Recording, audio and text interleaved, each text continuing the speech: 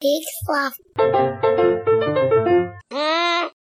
You snotty little bastard. Your Honor, I'd like to ask for a recess. I'd like an answer to the question, Judge. The court will wait for an answer. If Lieutenant Kendrick gave an order that Santiago wasn't to be touched, then why did he have to be transferred? Colonel, Lieutenant Kendrick ordered the code red, didn't he? Because that's what you told Lieutenant Kendrick to do. Object! And when it went bad, you cut these guys loose! Your Honor! You had markers inside a phony transfer! Your Honor! You doctored the logbook! Damn it, Captain! You coerced the doctor! Consider yourself in contempt! Colonel Jessup, did you order the code red? You don't have to answer that question. I'll answer the question.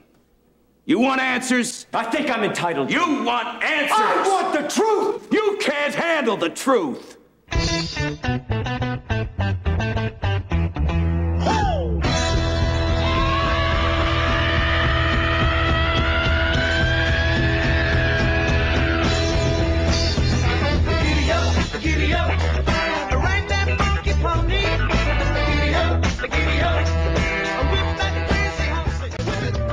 This is Hynden Welch, and you're listening to Hobo Radio.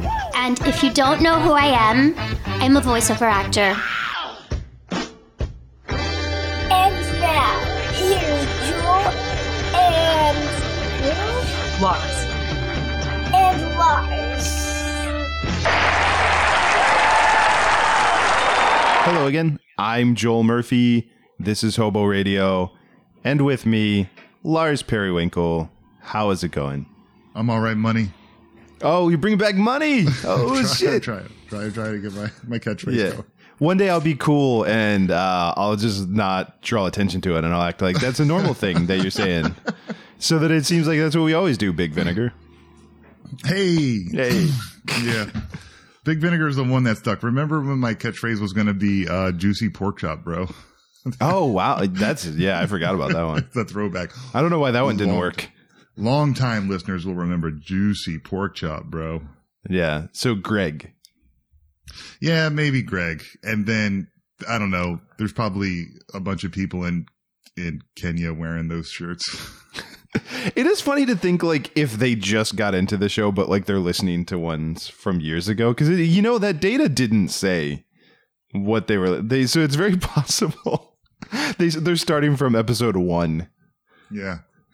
Man, these guys got some hot takes on that Christopher Nolan Batman trilogy. That's probably just the first episode, though. And then they'll move on to, no, they're still... Yeah. Oh, this is like week 4? And why are they still... Yeah. Yeah, in Kenya, this is just called Batman Podcast. Yeah. Pretty much. It's Big Vinegar's Batman Pod.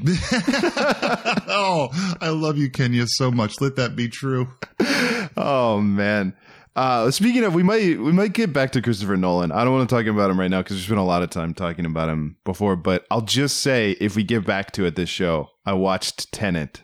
So I might have some spicy hot takes about Tenet. Okay, go for it. I never even watched the trailer for that thing. I have almost zero knowledge of what even it is the fuck about. Yeah, that's kind of like, hey, we'll save it. But that's kind of... Whoa, big teasers. Doing teasers now on Hobo Radio. Look at that. Professional. Big Vinegar's Batman Podcast. Remember the old days, Lars, when Tenet was just that guy in Doctor Who that we loved? Yeah, oh boy. I started watching that son of a bitch. Yeah, you actually told me that like, because I was asking you about, I don't know if that was on the show or off the show, but we were like, I was asking if you had seen some show and you're like, I'm just rewatching old Doctor Who. Yeah, it's comfort food, man. And what's funny is, as many times as I've watched David Tennant's episodes, this time we're starting to watch, and I said, I'd never noticed that before. Like, he shows his teeth a lot. I don't remember him being this saucy. Maybe he's very maybe saucy. My old eyes are kind of taking this in a new way. And my wife Julia says to me, "Oh, David Tennant's a jerk." What? I said, "What?" Yeah, exactly. And she goes, "Oh yeah, no, I love him. He's my favorite, but his doctor, he's kind of a dick. That's why he's cool." And I'm like, "Hold on." So I watch it with with that veil taken off, yeah, he is kind of a dick. Like he's also very, very compassionate and loving and very also very passionate. He has a lot of affection for all living creatures, especially humanity. But a dick. He's a dick. Well, I think, really I mean, in my mind, and granted, I have not watched it as recently as you have, but to me, the kind of defining thing that's in the first episode that he's in, but in his first Christmas special, there's a lot of discussion about what type of doctor or what type of man he is. And he says something about being compassionate, or he's going to let the villain go. And then when his back is turned, I remember the villain tries to like take him down, and it's an orange, right? I think in his pocket. That's right. Yeah. And he tosses it, and it hits a button, and it's like a, I don't know, Looney Tunes ejector seat or something. And the alien falls to their death, and he's like, but no second chances. That's the kind of man I am. So I think that is kind of built in of like, he's a fun doctor unless you piss him off, and then you're dead. Like, I think that was kind of. Yeah, totally. I always think he's like Dr. Dad. You know what I mean? Like, man, I love my dad, but he just doesn't put up with any shit. And he holds a fucking grudge. Yeah. Like, don't cross that man once. That's the only chance you get. No, because I feel like of the new doctors, I mean, and I don't know how to, analyze Dr. Cool in his leather jacket, like his doctor. But I think like Capaldi is probably the grumpiest, like just the outwardly like dickest to like his companion. He seemed a little put off by all of it. He was a very cross man. You saw him soften up a bit, but yeah, throughout his run, it was just no nonsense for that dude. Yeah, I gotta be honest, I didn't watch much of Jodie Whittaker, which is a shame because I love her. The episodes didn't really do it for me, but she it seems like they made a hard turn the other way with her of like, what if the doctor was the opposite of that? Yeah. I guess the opposite being, what if we forget to write a personality for this doctor? Yeah, but man, she was styled so good. I really wish it was better for her because I really like her, and I really love the styling. I love her style. I also love how she does that balance between being a goofy idiot and being the smartest thing in the universe. Yeah, it's really cool. I like what she's doing for the lack of character that they're giving her. I suppose. Yeah, and obviously, just to finish it out, Matt Smith was just horny. Like he played the horny doctor. He was the horniest of all the like not even close. Yeah, like, I don't mean of the new ones. I mean of all. I mean like Baker was horny as hell, but nothing compared to Matt Smith. He was. This might be a Mandela effect, but in my memory, I feel like there was an episode where River just like whipped it out and just like they just went to town. I think you may have Mandela that. Yeah. But I haven't gotten that far yet. But yeah, you may have Mandela. I think it might have just been implied, and then maybe my brain like filled in the rest. Are you thinking that he actually whips out Shaquille O'Neal and she goes to town on Shaquille O'Neal? Yeah, that's what it was. Man, by the way, if this is just to get on one more tangent before we actually get into the stuff that I was planning on talking about, but if the show How To with John Wilson on HBO Max is legit one of the best television shows I've watched recently. It made me so happy. I highly recommend it. I thought of it because they did an episode that talked about the Mandela effect. Okay. Which is really good. Which also, if we're just plugging things, you and I did an episode where we talked about the Mandela effect on our friends, the Curiosos podcast years ago. So we did. Yeah. We even touched on it a little bit in our, the one live episode that you and I did together on, what was it? New Year's Eve. Yeah, it's coming up on that was 4 years ago on New Year's Eve, I think. I know. The How To with John Wilson is really great. It's produced by Nathan Fielder, so it's got a little bit Nathan For You energy, but it's also it's very difficult to describe, but it kind of, to me, I think the closest thing I can describe it feels like if Abed Nadir from Community if we actually got to watch the documentaries he was making. Interesting. Yeah. Interesting. Yeah, because it's John Wilson, and he's making documentaries, and they're all how to do something, but they all have a profound depth that sneaks up on you in every episode. Because all the episodes are like how to make small talk, but then it like examines the human condition at some point in the episode. That is cool, and that also has Nathan Fielder written all over it. Yeah, like when I found out Nathan Fielder produced it, I was like, that makes complete sense to me. That's cool. I've written it down, so I'll check that out.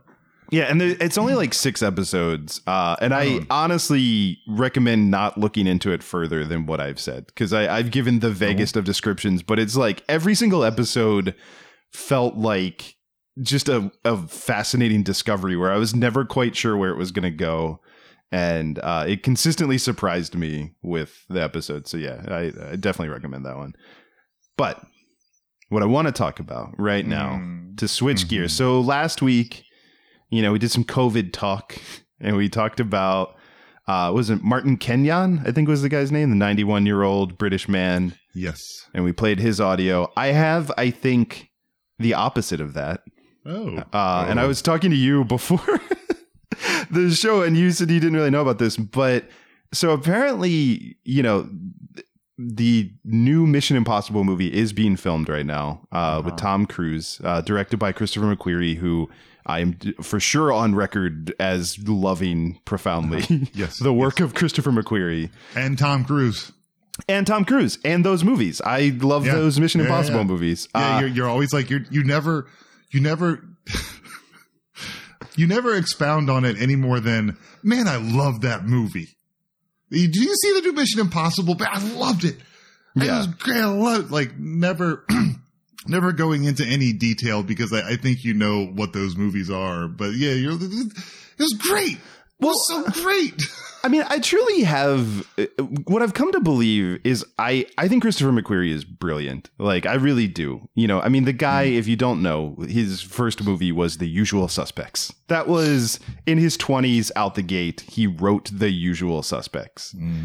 Then he did The Way of the Gun, and then, things kind of stalled out for a while. And he came back and he reinvented himself with this second career, like second act to his career. I mean, doing Tom Cruise action movies. He did Edge of Tomorrow. He wrote, and then he writes and directs these Mission Impossible movies. And to me, I think what's fascinating about them is they are definitely pretty cookie cutter action movies with big set pieces, but they're made by someone who's probably too talented to be making these movies. And so they have this little like je ne sais quoi of being better than they have any right to be. Like they're, I've always thought that this second life in the Mission Impossible movies, when each one comes out, I think, this is what James Bond movies think they are. Yeah. Like, this is what James Bond movies were, in my memory. Maybe they never were, but what I believe that they were. But yeah, they're the best James Bond movies that were being made today, Totally. And by the way, I watched, I watch a bunch of crap because, Julia and I like to watch good stuff together, like good stuff and old stuff and comfort food. I save good stuff to watch with her. So I've been watching a bunch of bullshit, on my own. And, one of those things is watching the Daniel Craig James Bond movies that have been on, streaming services. And, I remember not ever being able to finish Quantum of Solace, and I did that, and I know why I couldn't finish it. I remember liking Casino Royale. Oh, does it not hold up? Because I remember liking Casino Royale. It's really stupid. Dude, it's so stupid. I believe you because I haven't gone back and watched it, but I also have a memory of seeing that movie in the theater and liking it quite a bit. So I would believe it doesn't hold up. But yeah, it really doesn't. Like, I don't know it, and I can't even tell you why. It's not because it's I don't know. Quantum of Solace is easy to explain. because Quantum of Solace was made during the writer's strike. So That's right. They did have that. Like, I think even Daniel Craig has come out and admitted that it's terrible because they were like, we weren't allowed to hire writers.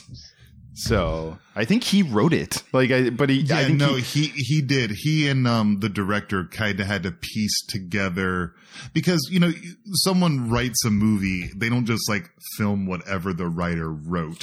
You're doing rewrites and taking into account where you can shoot and all this crap. So he and the director kind of had to piece that together on their own, because they didn't have any, everyone else was in the union and they were on strike. So they did that on their own, and you can see it does suffer for that. I also remember, I always thought that was the deal, but then you watch Casino Royale, I'm like, it's just stupid. It's fun, stupid. I'm not saying don't watch it. It's easy to watch, and there's cool people and fun outfits, and they're all sexy and doing stuff. But I thought it was complicated and gritty, but it's not complicated and gritty. It's just dumb, man. It's pretty fucking dumb. I'm trying to remember. Isn't Skyfall the one that it's like, Skyfall fell prey to that trend that everybody did, just to tie it all back to Chris Nolan, where everyone thought their villain had to be captured on purpose as part of his plan. But then it was like, if you pulled that thread for Skyfall of like his plan was to be captured, I just remember that movie collapsed. It was just a house of cards of like an explanation as to what his plan is and why that was a part of it. And like, 6 things had to happen exactly how they did that he couldn't have controlled for him to have escaped the way that he did. I just remember that one being real dumb. And then also the way Bond reacts to it, because he has to protect Judi Dench, and he does everything wrong with that. Like, just one man, but you have an entire branch of the United Kingdom's government to protect this woman. I'm going to take her to a remote country house and do it by myself. Yeah. But that's not necessary. That isn't part of the plot. Yeah. Which again is where I do think that the Mission Impossible movies have become better James Bond movies than the James, because like they have fun with that stuff when it's Alec Baldwin and like it's a part of the plan, but then it's a lot of like brinksmanship where like everybody gets to play to the height of their intelligence, and like the rug gets pulled out from the villains for like a minute, but then there's a bigger rug that they pull out from under. Like it does it well. Like, I mean, seriously, like it is a skill, and they have that skill with those movies. Most definitely. And I think it's really impressive what they do with those movies as far as machismo is concerned, because I think there's a lot of testosterone in these movies, and it's very easy for it to become quickly a dick measuring contest. And I think everyone walks up to the table, everyone unzips their fly, and no one pulls it out. I think they get right up to the edge and then say that actually isn't practical. We need to do what's smart here. Well, and I mean, like, that was the brilliance of Henry Cavill's character too, who like that mustache that ruined all the reshoots of Justice League is totally warranted because it's great. But also he is just like the personification of dick waving that entire movie. It's done so perfectly from minute one, where they jump. He's a total dick about jumping, like free jumping during a storm, and it knocks out his oxygen tank. And then Tom Cruise has to almost kill himself to save this like fucking lug-headed idiot that just like jumped in without thinking about it, gets his oxygen onto Henry Cavill, who's passed out and going to die without his intervention. Then Cavill gets enough oxygen to wake up, lands perfectly while Ethan has this really rough landing, and then Cavill just looks at him and is like, hey, your oxygen tank fell off. And it's just like, boop, boop, boop, boop. Like, just, I'm a completely unfazed asshole. Boop, right. No, it's good.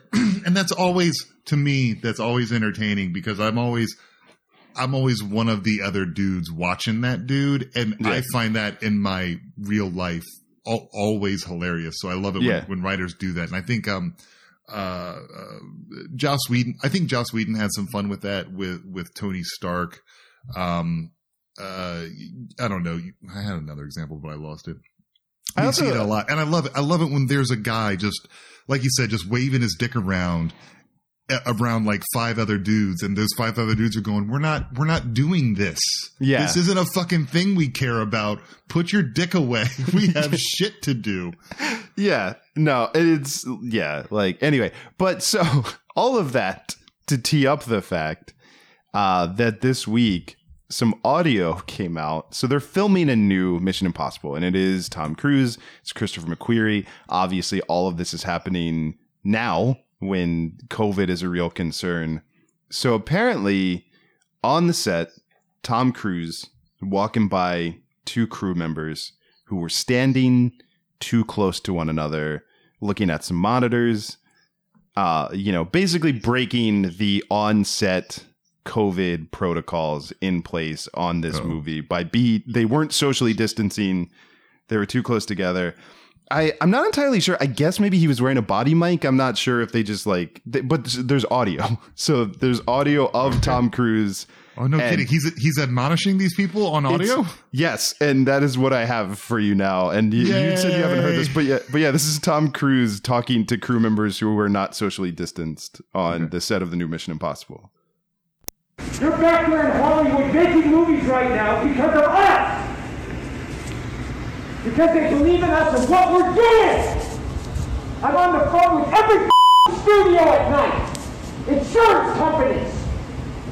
Producers! And they're looking at us and using us to make their movies! We are creating thousands of jobs, you I don't ever want to see it again! Ever! And if you don't do it, you're fired. And I see you do it again, you're gone. And anyone on this crew does it. That's it. And you too. And you too. And you. Don't you ever do it again. That's it. No apologies. You can tell it to the people that are losing their homes because our industry is shut down. It's not going to put food on their table or pay for their college education. That's what I sleep with every night.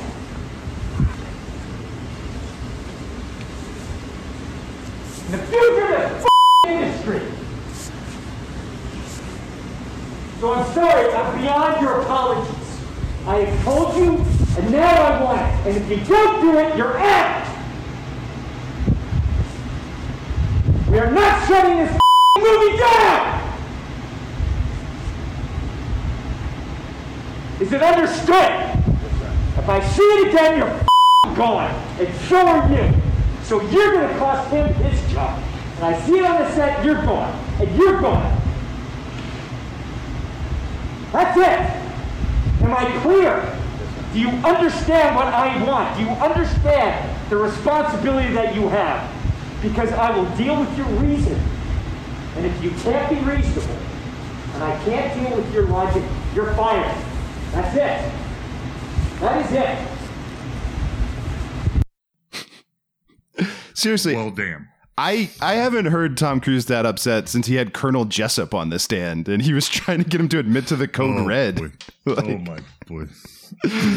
Like, he wants the truth. Yeah. He handled the fuck out of them, man. Jesus. It's so fascinating to me because it's like my first thought on it, I don't know, because that was your first time hearing it, so I don't know what your initial thoughts are, but like it reminds me a lot of the Christian Bale audio that came out, but it's weird because it would be like if Christian Bale was like yelling at everyone for not like, oh, come on, this guy's hanging up lights and no one's helping him. Get a ladder. Yeah. Come on. No, you're right. It's if like it was the same vitriol that Christian Bale had, but it was for stuff that actually matters. Yeah, like he's not wrong. He's just being a dick. And I don't think this couldn't have been the first time that he tried to tell someone how important it was to not do the shit that they're doing. Yeah, no, I mean, like I do think that it's probably that it's hard to enforce, because, and I mean, the real truth of it is, like, this gets into a larger question that certainly you and I are not qualified to answer, but of just, like, should we be making movies right now? And like, Right.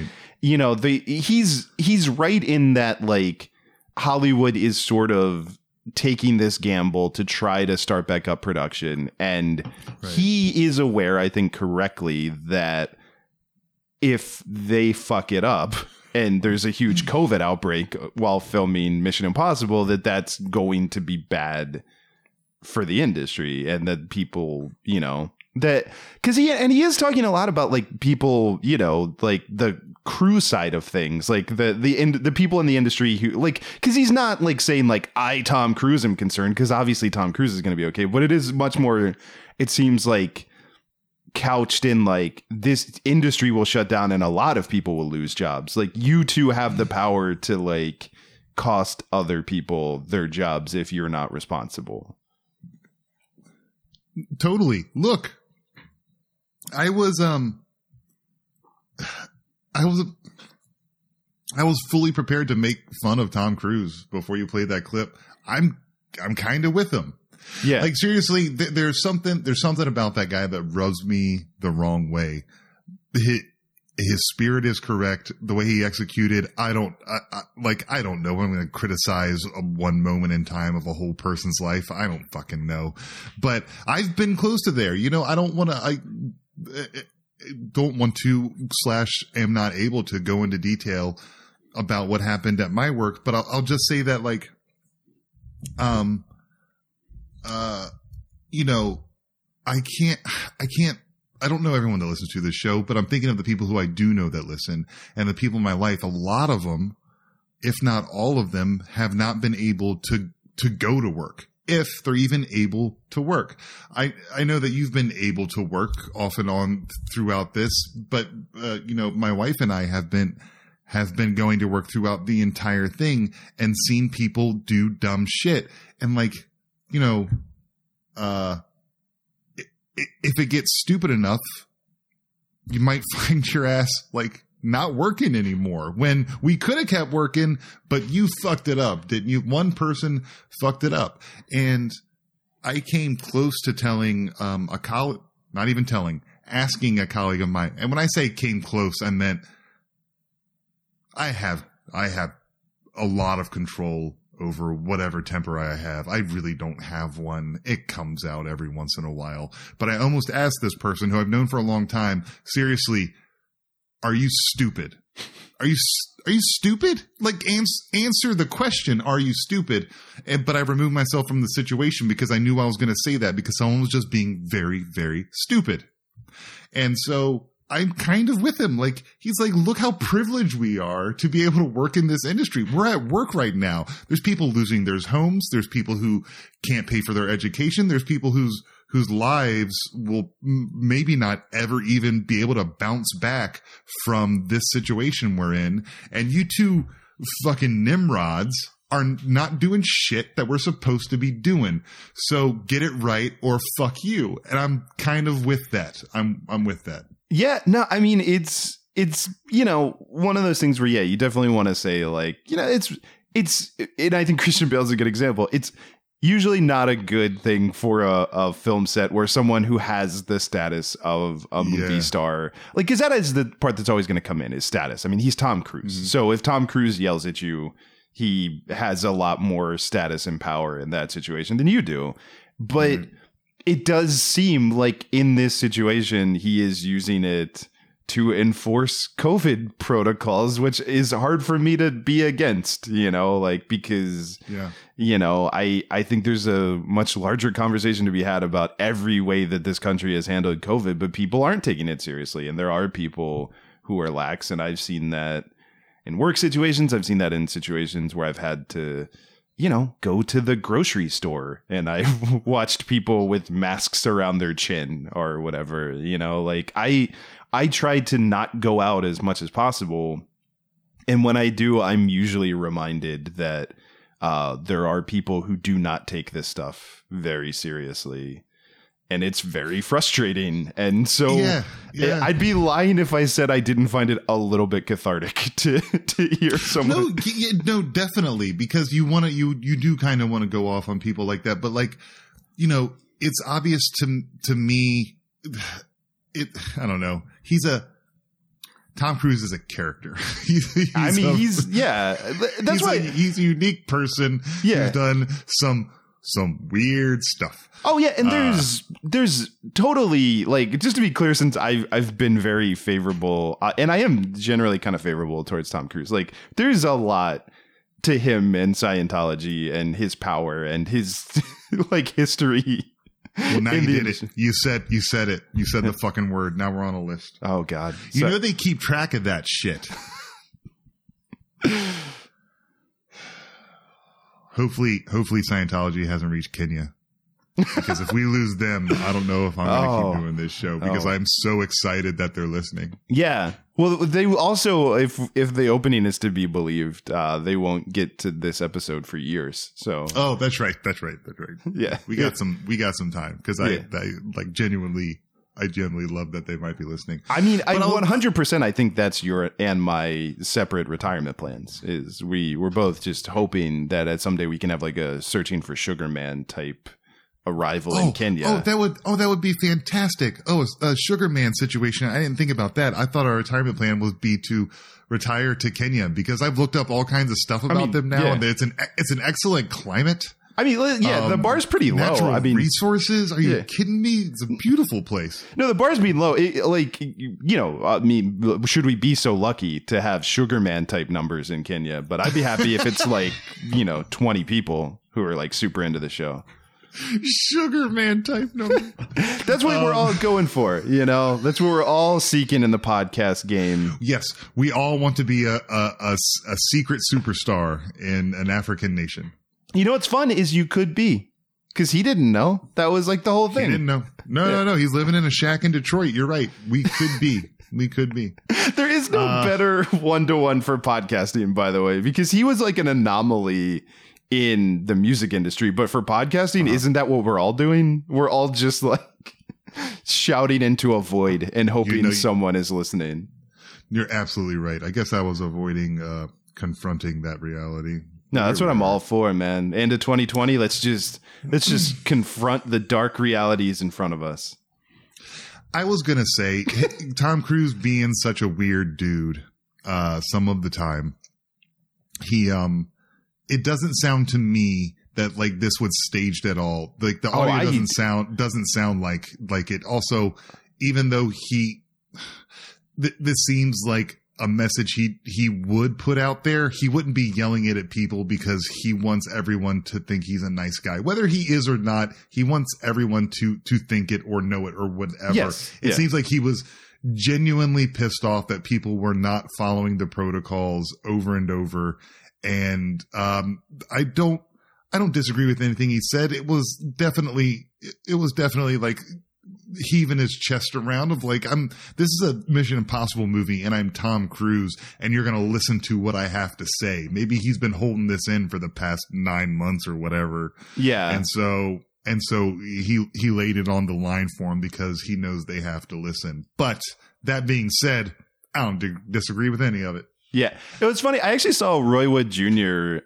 Respond to this, and he kind of said that he's been on sets where he was like basically more effective than yelling at people like Tom Cruise. He was like, I was on a set where the guy was just gone and like you came back from lunch and a new guy was doing the job, and he was like, that is an effective like move on a movie set. And also like that guy that you bring in to replace the other guy after lunch works harder than anyone else. But no shit. But I do think that's something worth considering of like he did give them a chance before he could have just fired for whatever reason, for whatever calculation. Tom Cruise could have whispered to an assistant and those people could have lost their jobs quickly and without any kind of scene. Mm-hmm. He definitely chose to make it what it was. I also, because he's Tom Cruise and because he has had the truly eclectic both career and just fame that he has had for decades, what strikes me about that audio is I think he's been a movie star for so long, even his off the cuff, because I don't think it's staged. I 100% do not think it's staged. However, his off the cuff like rants are kind of like movie dialogue. Like I think he thinks in movie dialogue at this point. No, totally. There were perfectly timed pregnant pauses. Yeah. The emphasis was there. The allocution was perfect. That's what I'm saying. He's with word that crappy perfect. audio. I understood every word, Tom. Yeah. No, he's hitting. got you. Yeah. No, it's a good performance. I both believe it's genuine and I believe that he just in his sleep is a movie star at this point. So I think even like his yelling at the crew is just, it feels like it's a scene from a movie. I'm not kidding. I really did think of A Few Good Men. It's not that different to me than like. Yeah, no, it's pretty close. Yeah, I didn't in a million years think you were going to share with me audio of Tom Cruise actually being a little bit of a hero, a little bit. Oh, when I saw this story trending and I saw that there was audio, my immediate response was like, "Oh no!" I was kind of like, "Is this the end of? Oh boy! Do I have to renounce my widely stated love of him in these movies? Is this? I have really lost the moral high ground on my long running podcast. Jesus! But no, I listened and I was like, yeah, okay. I mean, there was maybe a more constructive way to get that information out there, but I don't disagree with the thesis. Like, right? Yeah, right. Yeah. Look, look, we're still doing this right now, and there's, I don't know, a shimmer of light at the end of the tunnel. But yeah, it's like it's it sucks. But you work on a fucking movie set. You know what I mean? Like, yeah. both my wife and I do, like, we work for a living. You know what I mean? No one sees the shit we do. Yeah. But I promise you see the results of the shit that we do. And like, it is a pain in the ass to, it's a pain in the ass to wear all that PPE at work and a mask. And like both of us, we break out a lot on our faces now because we're wearing masks all day long, and we're always have to be conscientious of where we are in relation to our coworkers. And it's a pain in the ass. And, but we get it and we try to do it. And some days you're okay with it. And that's the best we can do. Most days you're not okay with it, but you can do it. And then there's some days you're like, fuck this. I would rather just not. I would rather just, I'm going to quit. I'm going to be unemployed rather than do this shit because I'm so tired of it. But you don't do that. So you keep going. You're in the goddamn movie industry. I'm not saying you don't work. I'm sure you work very, very hard. But you get to make movies. Yeah. You get to make movies. Just do the thing, man. Just do all the things that they're asking you to do, so we can get back to maybe some semblance of the way it was, whether Warner Brothers exists or not. Because boy, oh boy, are people pissed off at them? We talked about people being pissed off at them, but everybody's pissed off at them. Yeah. Yeah, no, which is fascinating too, because we talked a lot about the Warner Brothers stuff, and then, Disney came out and announced 1,000 television shows. Like, they are actually making 500 episodes of new Star Wars content, and like, it's yep, that's what they do. That's what they do. Look, a Star Wars thing was good. Let's water it down and keep making stuff just like it until no one cares anymore. Let's confoundingly make a variety of Star Wars things set in different time periods, all released at once, so that there is zero chance that anyone outside of like the most hardcore fan will be able to keep track of what timelines anything takes place in.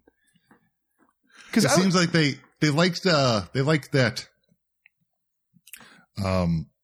They like that episode 8. It was kind of mixed, but they like some parts of it. Let's just make an episode 9 out of half, and we'll hope that it's the half that they liked. That didn't work, but this TV show's working. Greenlight all the TV shows. Hire Hayden Christensen again, because he was in 3 of those movies, and those movies made money, so they must be good. Let me ask you this, since you mentioned Hayden Christensen. who we definitely talked about recently on our David Prowse episode. But because again, all these timelines are confusing, but they announced Hayden Christensen for the Obi-Wan Kenobi show. So this is a show starring Ewan McGregor set after the prequels. So as far as I remember, Hayden Christensen is all melted and in a Darth Vader suit at this point, so I'm guessing. So this is my question, because it feels like an utter waste. As much as we just did a whole thing about David Prowse. We love David Prowse. He was the guy that originally played Darth Vader in the suit. Hayden Christensen was in the suit for 5 seconds in the third prequel movie. I don't feel like you cast him to be in the suit. So what are you casting him for? Is there going to be a lot of stuff with Darth Vader's helmet off, or are you casting him because you're going to do flashbacks and you're going to do like some retconning of the prequels to try to get them? I'm not even saying it's a bad idea, because I think those prequels need some retconning to like make anything work. And you and I talked a lot about how it has never been a strong connection between, like, that was literally what we just talked about, is like, it doesn't feel like Anakin Skywalker ever became Darth Vader. And while I don't have confidence in this show to be the thing that makes that happen, it seems to me that if you're casting Hayden Christensen, that's what you're interested in, is somehow bridging that gap a little bit more, and maybe essentially with this TV show making what we have said before is arguably probably what the third movie should have been anyway, which is like a movie where he is Darth Vader but not fully yet, and he's sort of makes the final transition from Anakin to Darth Vader. I feel like that, like, I don't know what your thought is, but that to me is the only reason, because otherwise you just cast the voice of James Earl Jones and then, I don't know, probably a professional wrestler or something to play Darth Vader. Yeah, totally. That's gotta be what it is. I don't know if they're, I don't know if you're going to recreate stuff from the Clone Wars, because that series was really, really good. Or yeah, it's going to be some retcon. There'll be some flashbacks, some retconning. I don't care if they want to remake Revenge of the Sith with him. As far as I'm just fucking do it with zero explanation. Don't say like, no, not a new universe. Just this is actually what happened, because what happened was dumb. Well, I'm only on board if we're getting Natalie Portman back too, because she deserves a better arc than she got in that movie. 100%. Yeah, that's gotta be what it is, which is a little weird, because, I don't know, as far as I can tell, Ewan McGregor, is ageless, but Hayden Christensen was a young man. I mean, he was he doesn't look like early 20s guy. He doesn't look like that anymore. And I don't know if there's a way that he could look like that. Or they're just going to do Better Call Saul rules, which we've all just accepted. Because like, right. I love the television show Better Call Saul. I truly believe it's the best drama on TV right now. But like, straight up, they're just like, Bob Odenkirk looks the same as he did 30 years ago. And it's like, okay, sure. Here's this guy from Breaking Bad. Why is he way older in this prequel than he was in Breaking Bad? Because the show's so good, I often forget that. No, I shouldn't say I often forget it. It's brought to my attention so infrequently, but when something happens in the show and it does strike my memory of this is a prequel, I'm like, oh yeah, that's right. Why does he look like that? That's also weird. Just realized that in both of these universes, Giancarlo Esposito is a terrifying nemesis. That's right. Giancarlo Esposito is a calculating, terrifying man. Yeah, he's really great at doing that. Oh, yeah. Yeah. This is bread and butter, baby. Yeah. But, yeah, that one... so let me ask you, because, you know, we didn't talk about these Star Wars shows, but that to me is the one out of all of them. And again, I would be fine if we just were making The Mandalorian and maybe like one more show or something. Sure. But that being said, taking that out of the vacuum and just like accepting that this is the world we live in, I do think that the The Obi-Wan one is probably the most interesting to me of anything they announced, just in terms of like, I don't know, resonance to Star Wars or like, purpose. I'm really confusing. And again, don't want to open a can of worms. I'm not sure I understand why we're doing an Andor from the Rogue One TV show. Okay. I'm guessing it's a prequel. Spoilers. But well, I love stories that take place right there. I love stories that take place between episodes 3 and 4. I think that it's such an interesting time with people trying to find their way through the galaxy, because it's a fucking wreck. Well, this would also theoretically then put that around the same time as Obi-Wan, right? Or potentially. They both take place. Unless, because we know when Ewan McGregor played Obi-Wan. Okay, you cast Ewan McGregor, so we know how old Obi-Wan's supposed to be, and we know when he dies. So yeah, there's a small window, especially if Hayden Christensen's going to be involved. Well, also, are they going to age him up a lot? Like, when does he become Alec Guinness? Is there like one really bad year that just... Right. Anytime they try to do that, what I see is that they do that time lapse. They do that time lapse segment in that movie Looper, where is Joseph Gordon-Levitt a little bit older? Joseph Gordon-Levitt, Bruce Willis. Yeah. Okay.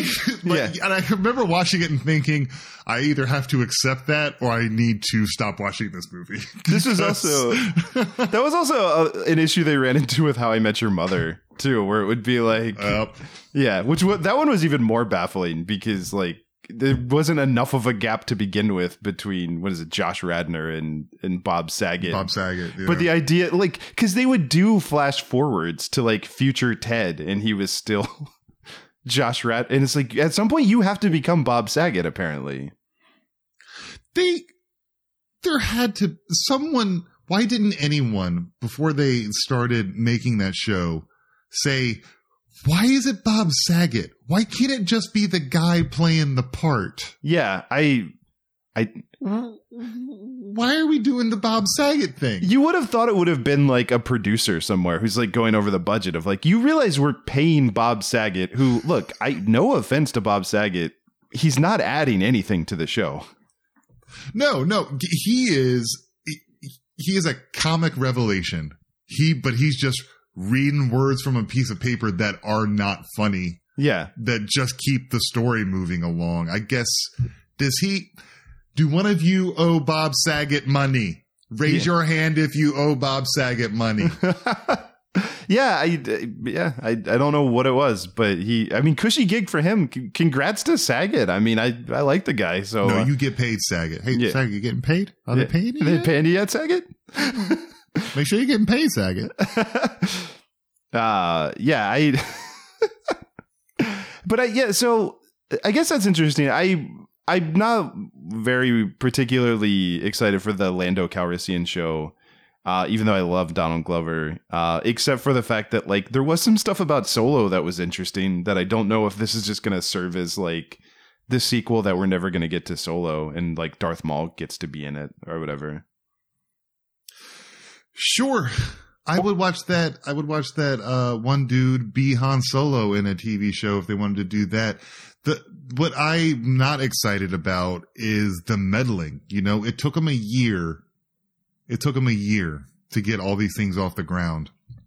But The Mandalorian was so popular so quickly that they put them in development all at the same time. We need to get these things off the ground because they don't understand what's good about it. They just know it has the Star Wars label on it. Well, and that's where you're getting into this thing of like, and granted, there are a number of really talented writers and directors who work on The Mandalorian, but to oversimplify it, it's essentially Jon Favreau and Dave Filoni are the two people that should be trusted with an overarching Star Wars universe, and they both have proven themselves as getting the world, doing good work, making The Mandalorian consistently good. I don't know that spreading them super thin is a good idea. And also, I don't know if they're not going to be involved in all these shows. Who is? So that's because also, I mean, Disney did the thing that unfortunately is all too common of like, they announced all of these shows. They announced 0 writers for any of the shows. No, yeah, totally. And I mean, you got, we talk, I mean, basically on any given week, we talk about 5 different creators and directors on this show, right? And it's, they can't do everything, for fuck's sakes. So are you going to draw from the material that's already been put out there by people who have meticulously written stories like they did? Are you going to put it in the hands of people who understand the material and want to have fun with it and give them free reign to do it like they did? Or are you going to be Disney and say, it doesn't matter, it has Star Wars on it, we gave you all this money, Ron Howard, and make the fucking movie or TV show or special or whatever the hell it is. You don't get what's special about it. You know what just hit me? I don't think I ever thought about the fact that Ron Howard directed Solo and Ron Howard is Ron Howard, but like Bryce Dallas Howard directs episodes of The Mandalorian and is really good at it. She's really good at it. Yeah. That's I just never made that connection, but like she's legit great at directing The Mandalorian. I think she directed the thing that my bobblehead. I think she did that episode, the little sippy cup bone broth. I think that was her episode. Okay, you know what? I think you're right. Yeah. Look, you took Bill Burr of all the fucking people. I made him a legit badass Star Wars character. That is, by the way, relatable to a lot of people. Can I ask you a question about his character? Was he a stormtrooper? He wasn't a stormtrooper. You know what did hit me, by the way? And I love Bill Burr in this show, which I didn't expect, but he was legit great this season. But it did hit me with him, and then with, forgive me, what is that? The actress's name who's now hanging out with Boba Fett? That, like Ming-Na Wen. Yeah, thank you. But like with all of them, you can kind of see a little bit of it if you view it through the lens of where you announced 10 new Star Wars shows of like, hey, all these characters that were one-offs that, either died or were in prison or whatever, we need to spend season 2 of The Mandalorian making them available for future episodes. So she didn't die. He's out of jail.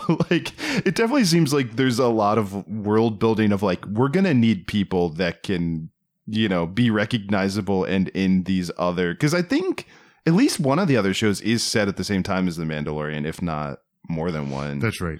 Because I think I don't know. Remember when we used to get excited about new Star Wars shit? Remember when it was like once a year you would get a new Star Wars, and that seemed wild. That you were like, we have a promise that every year that happened in our lives not too long ago. Yeah. Do you remember when there was a long period of our lives where it was like, there are 3 Star Wars movies and there will never be more? Never, ever again. And then there were, there's going to be three new ones. We got excited about that. Yeah. We know how that turned out. And then there's going to be some new ones, and we saw how that turned out. But we have The Mandalorian, and now here we go again, I guess. I don't know. I'm jaded at this point. Yeah, it's wild. I think I texted you this because when Disney took this giant media shit of Star Wars. You're like, did you see what just happened? And I hadn't, and you let me know, and I thank you. And I told you they tried to walk that shit back with the Baby Yoda merchandise last year. They said, well, we didn't want to spoil that for anyone. Yeah. That happened in the first episode, and we didn't want to spoil it, so we didn't make or market any merchandise. Yeah, that seems like Disney. Bunch of assholes. They really care about story first and merchandise second. You didn't give a fuck about this TV show. So it was in the hands of people who cared about it, who made their money go a long way, and they did a phenomenal job. And now that they did that, you just want to cookie cutter that shit into oblivion, I guess. I don't know. You have to just understand what makes it special. And look, it happened with the MCU. Somehow we made it all the way through. Thanos died twice, and still they're all pretty fucking decent. Some phenomenal. Well, remember, most pretty good. Remember how you couldn't find any MCU merchandise? So they didn't make any Thanos toys or anything because they didn't want to spoil anything that happened in Infinity War. That's Endgame. right. That's right. So you couldn't find it. You couldn't find a Thanos toy anywhere. Yeah. Give me a fucking braid. All I'm saying is, and I'm not saying this to anyone in particular. I'm saying it to existence, to the ether, to the universe, to whatever God you believe in. Don't do this to me again. Yeah. If you're going to do it, just do it. It's a really simple thing. You know, I'm not going to sink a prayer in on this one or anything. It's not so important. It's just a little bit of popular culture that I really, really like, but so many chances, so many good things that could have happened that didn't. Just come on. Come on. Can we just not do this again? Yeah. No. Well said. I have nothing to add. I think I agree with that completely. Jesus. Hey, we have a little bit of time left. Will you grant me and I'm going to admit going in a pedantic moment to get into, because I teased the idea that I saw Tenet. And sure. this is all I want to say. I liked Tenet. I enjoyed it. That Christopher Nolan, he's real good at making movies. But okay. And I'm going to keep it vague because I know you haven't seen it. I'm going to guess a lot of our listeners haven't seen it because I certainly didn't see it until it came out on Blu-ray this week because I wasn't. Oh, no shit. Okay. I wasn't going to a theater, so I saw it was out and I purchased it because I figured I would. But I understand that people haven't seen it because we're all being responsible. But right. I watched it. And I liked it, and then I got curious, and I was reading some review because I just had that. I purposefully not read anything, but then I was I'm curious what the reaction was to this movie because it sort of was a little bit forgotten in terms of its release and everything with this year. Yeah. So I really didn't know how it was received, and now that I had seen it, I was kind of curious. And this is all I'm going to say, and I'm not going to spoil anything about the movie. But there were a number of reviews that were negative. And the reviews were negative because the people claimed that the plot was really hard to follow. And I was very annoyed by this because I think Christopher Nolan is good at because there's two things happening. There's the plot of the movie and there's the science of the movie. And I'm not going to talk about what the science is. I think if you've even seen a trailer, there's some scientific shenanigans happening in this movie. And I think that's fair to say. Right. Then there's the plot of the movie. And this film, and this is no shade against it, is a pretty paint by numbers plot wise. There's a villain, there's a hero, there's a thing that they're trying to get. That's the plot. Okay. If you're just talking about plot, there are various scientific shenanigans that complicate the plot. But I just wish we could get to a point, if we're going to have this discussion, where we can differentiate the two. Because there's a difference between understanding the quantum physics at play in Into the Spider-Verse and understanding Into the Spider-Verse. You know what I mean? Right. Into the Spider-Verse is a movie about Miles Morales becoming Spider-Man and helping to send Spider-Men from other universes back to their home and say you get that watching it versus could I explain the science of alternate dimensions and parallel timelines and all that, or can you explain the science of Avengers Endgame or back to the it particularly annoyed me with this movie because I'm I could not begin to explain to you what they're saying is the scientific basis for the things that happen in Tenet. But the plot is not hard to follow. And it really annoyed me that people weren't differentiating the two. So that's what I wanted to say about Tenet. If you've looked at reviews and if you were concerned that you wouldn't understand the plot, trust me, it ain't complicated. It is J.J. Abrams level. There's a MacGuffin and people want it. And there's a race to the MacGuffin. Right. That's so funny to hear. And, I said before, I hadn't seen most of us have it, but, that's funny to hear because there are movies that are wildly popular. I'm going to use the Fast and Furious franchise where I find those plots almost impossible to follow. In fact, they are impossible to follow. Yes. You just stop following it at some point. Yeah. I don't know why it's happening. I guess it's just happening. So it's kind of cool that it's happening. So here we go. There's just like, there almost isn't a plot. You know, there are plot points and I guess motivations, but then the specific things that happen for the 2+ hours of those fucking movies, you're literally just on the ride for. Why can't you do that? Why can't you do that with this one? Is it because Christopher Nolan's name is attached to it and people are just annoyed with him now? Like, it's almost like the ad hominem fallacy of this man made this movie, so I'm going to find it hard to follow, and then it's self-manifesting.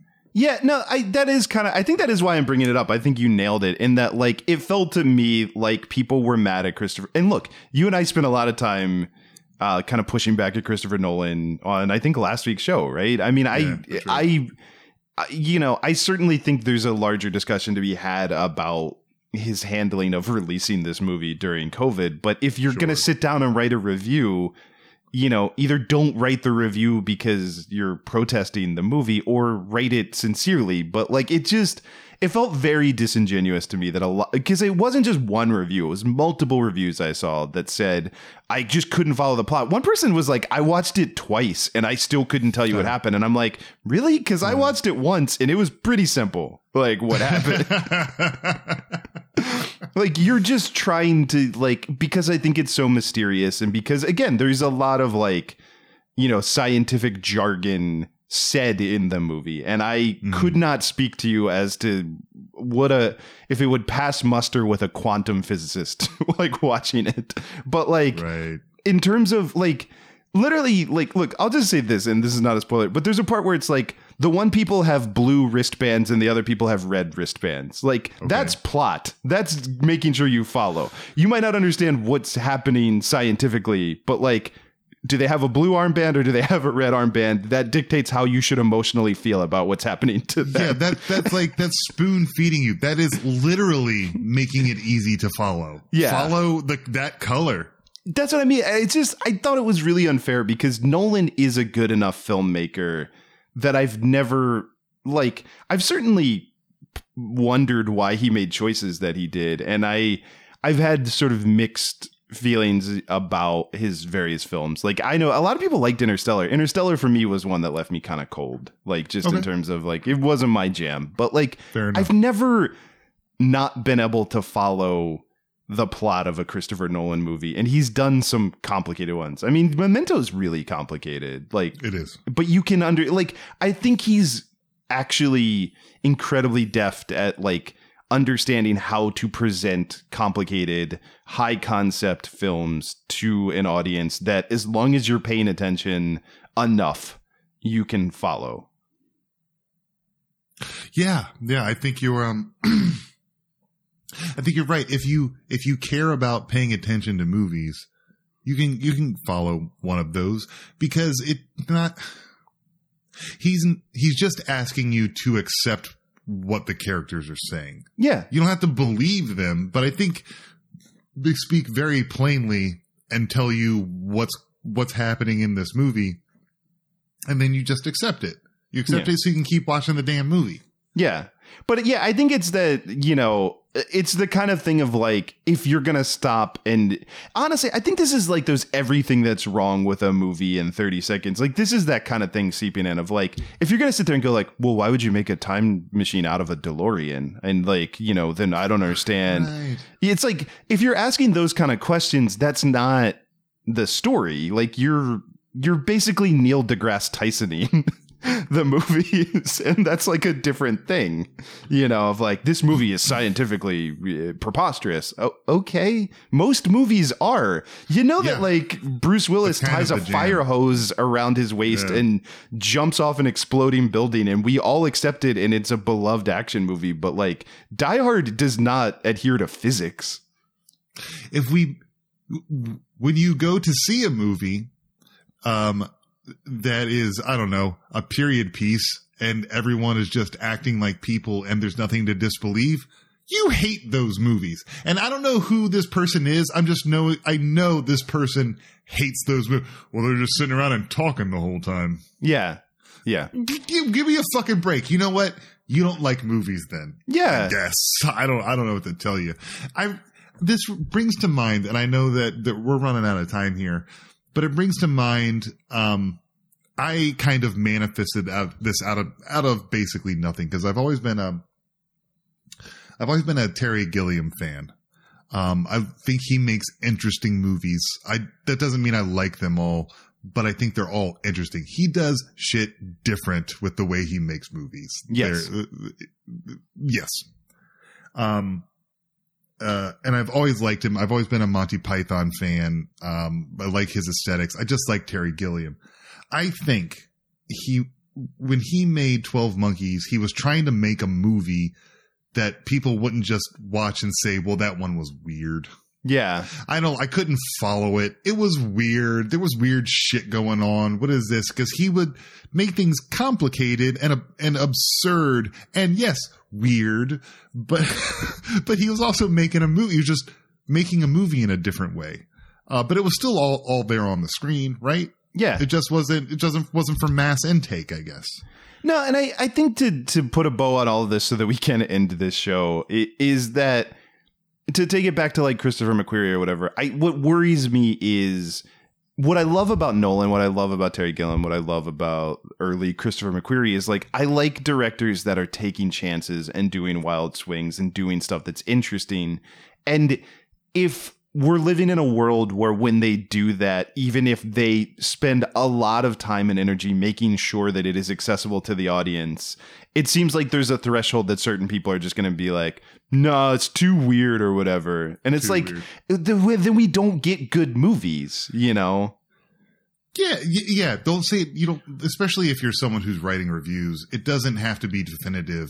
This is, I don't know, it's too weird and I couldn't follow it, therefore not good. It could just be not for you. But what I was going to say about Terry Gilliam is he made 12 Monkeys, and I think he was really trying to make a movie that was in his style, that was a little bizarre, that was looking at it through his eye, but had a beginning and a middle and an end, and you could follow it, and it had an interesting plot. And you could watch the whole thing through and say, I know what happened in that movie and I thought it was interesting. That's what he was trying to do. Yeah. But still, as easy as that movie is to follow, it's a fucking circle. You know how easy a circle is to follow? You just keep following it. Yeah. And so even then people are like, well, what was the point? What was the point of all that? It's weird. There's no point to it, and there was weird stuff. Which is funny too, because then, like, I never know how people make these decisions, because then you get into shit like Donnie Darko, which is a movie that I enjoy. It's a movie I have tried to understand.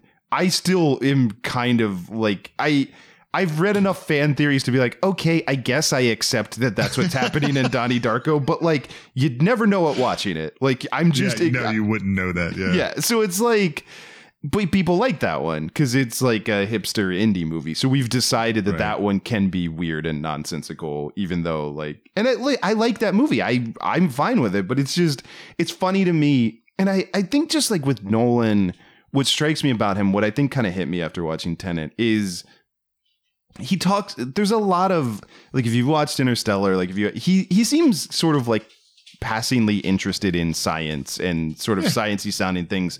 But I actually think what he's really doing is looking at the fact that movies follow a pretty, you know, there's a structure. There's a 3-act structure. There's a hero's journey. You can study it. Like, you know, there's a pretty clear thing that is used to tell modern American films. And I think all of these things, whether it's Inception, whether it's Memento, whether it's Interstellar, whether it's Tenet, is him just looking at that and going, how can I tell a predictable story that follows a normal pattern, but in a way that approaches it differently? And I think all the choices are cinematic choices. I think he just uses science to be like, because like, again, Inception, that's not how fucking dreams work. It's not like that's scientific, but it's like, I'm going to spend a lot of time explaining to you how these dream worlds work. And it's like, it's really just so you could tell a story where like people could go from one world to another world to another world and have totally. 3 layers of plot happening on top of each other. That was the goal. You retrofitted some sciencey sounding stuff into it to explain it because you wanted to do something cool visually and structurally. I kind of feel the same way about Tenet. Like I didn't think you were doing a TED talk. Like I just... Yeah, exactly. People used to take a shit on Michael Crichton for doing that crap. And just, he wrote a book. Yeah. Like, you know, it's supposed to be fun. It's fiction. It's in the fiction section. Yeah. You know what I mean? Like, it's just having fun with it. The man is using like existing science up until a point, and then he needs to flub some stuff to make his fictional story. Yeah. So let's not be so hard on these guys because they're trying to write stuff outside of the box to entertain us. You know what I mean? Would you rather, you know, again, would you rather have a realistic Jurassic Park where people find a mosquito in amber and say, well, we can definitely not make a dinosaur out of this? Yeah, they're dead. They're extinct. The end. We couldn't make a dinosaur. Here are the credits of the movie. No, that's stupid. Your scientists were so concerned of whether they couldn't do this that they didn't stop to think whether or not they shouldn't. Anyway, I'm still taking my shirt off. I'm Goldblum. Yeah. I am the physical embodiment of sex, so I actually don't care about the answer to that question. I think if you take the dinosaurs out, he just has sex with what's her name? Like, I think it's just a movie about Alan Grant losing his wife to no, let's just say what's her name. It could be anyone. Just what's her name. I think that's a description of every every Jeff Goldblum movie. Consenting adult woman, I'll have you. That's really about what is her character name in that movie? Oh, Alan and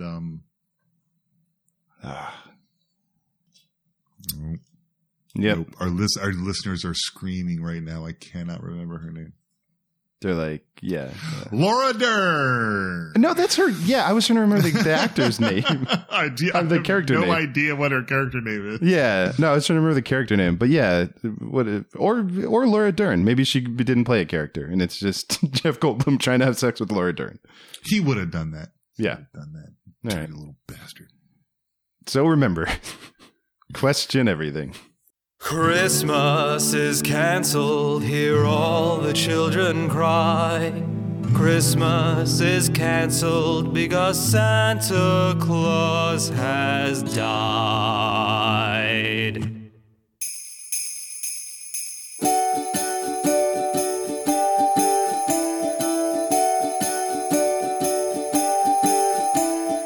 It was Christmas Eve, Santa went out on his sleigh, but he had too much eggnog before going on his way.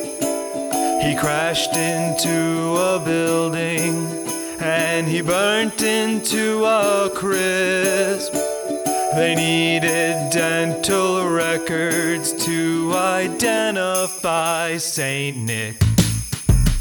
Christmas is cancelled, hear all the children cry.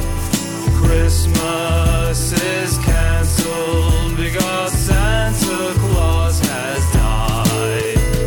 Christmas is cancelled, hear all the children cry. Christmas is cancelled, so come say your last goodbyes. A crowd began to gather at the gory scene downtown, 'cause Santa couldn't help himself and had another round. So go and tell the children, take down the Christmas cheer, 'cause Santa gave some hard cider to 6 of his reindeer. Christmas is cancelled, hear all the children cry. Christmas is cancelled.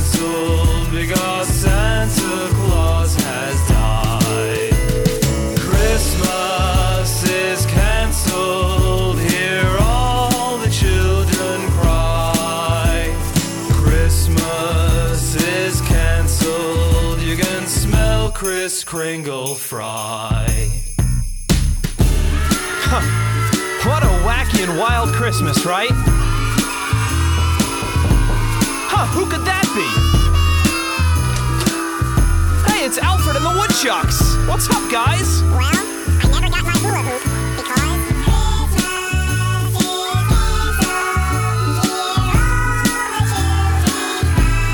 yeah, we heard. Huh. Now where was I? Oh yeah. Mrs. Claus now sits up at the North Pole all alone. The elves have all gone away. They don't call her on the phone, but she still wears a smile when she puts up the Christmas tree, 'cause she had taken out a life insurance policy. Christmas is canceled, hear all the children cry. Christmas is canceled because Santa Claus has died. Christmas is canceled, hear all the children cry. Christmas is canceled because Santa drinks and flies.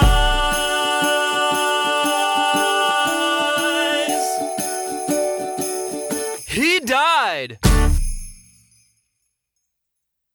I want to say it ends with an E sound. Oh man, what? That might not be right, but for some reason it's sticking out in my head. It's why did I not like? Yeah, it's like not. I feel like my brain is slowly dying, and 2020 has not been good for it. Ellie. It's what that sounds right. IMDb says. I would have thought she had more of a name. When I got the E sound stuck in my head, I kept wanting to say Lexi. Yeah, you know what? I'm gonna blame Michael Crichton because that's a pretty forgettable name. Okay. Yeah, not like those other remember ones like Richard. I just really remember Ian Malcolm, I think. And I only remember Alan because of the raptor and Alan. Hobo Radio is a production of HoboTrashCan.com. If you enjoyed the show, please rate or review it on iTunes. Hear more great shows on the Peak Sloth Podcast Network, like this one. In a world where people watch movies, I think I'm going to watch a movie. Sometimes they don't like what they see. I don't like this movie. But sometimes they look for the silver lining. Wait a second. I like this part of this movie. Joel and Andy do that work for you. The Silver Linings Playback. I like this part of this podcast where they tell me the part of the movie I like. Every Monday on the Peak Sloth Podcast Network or wherever you get your podcasts.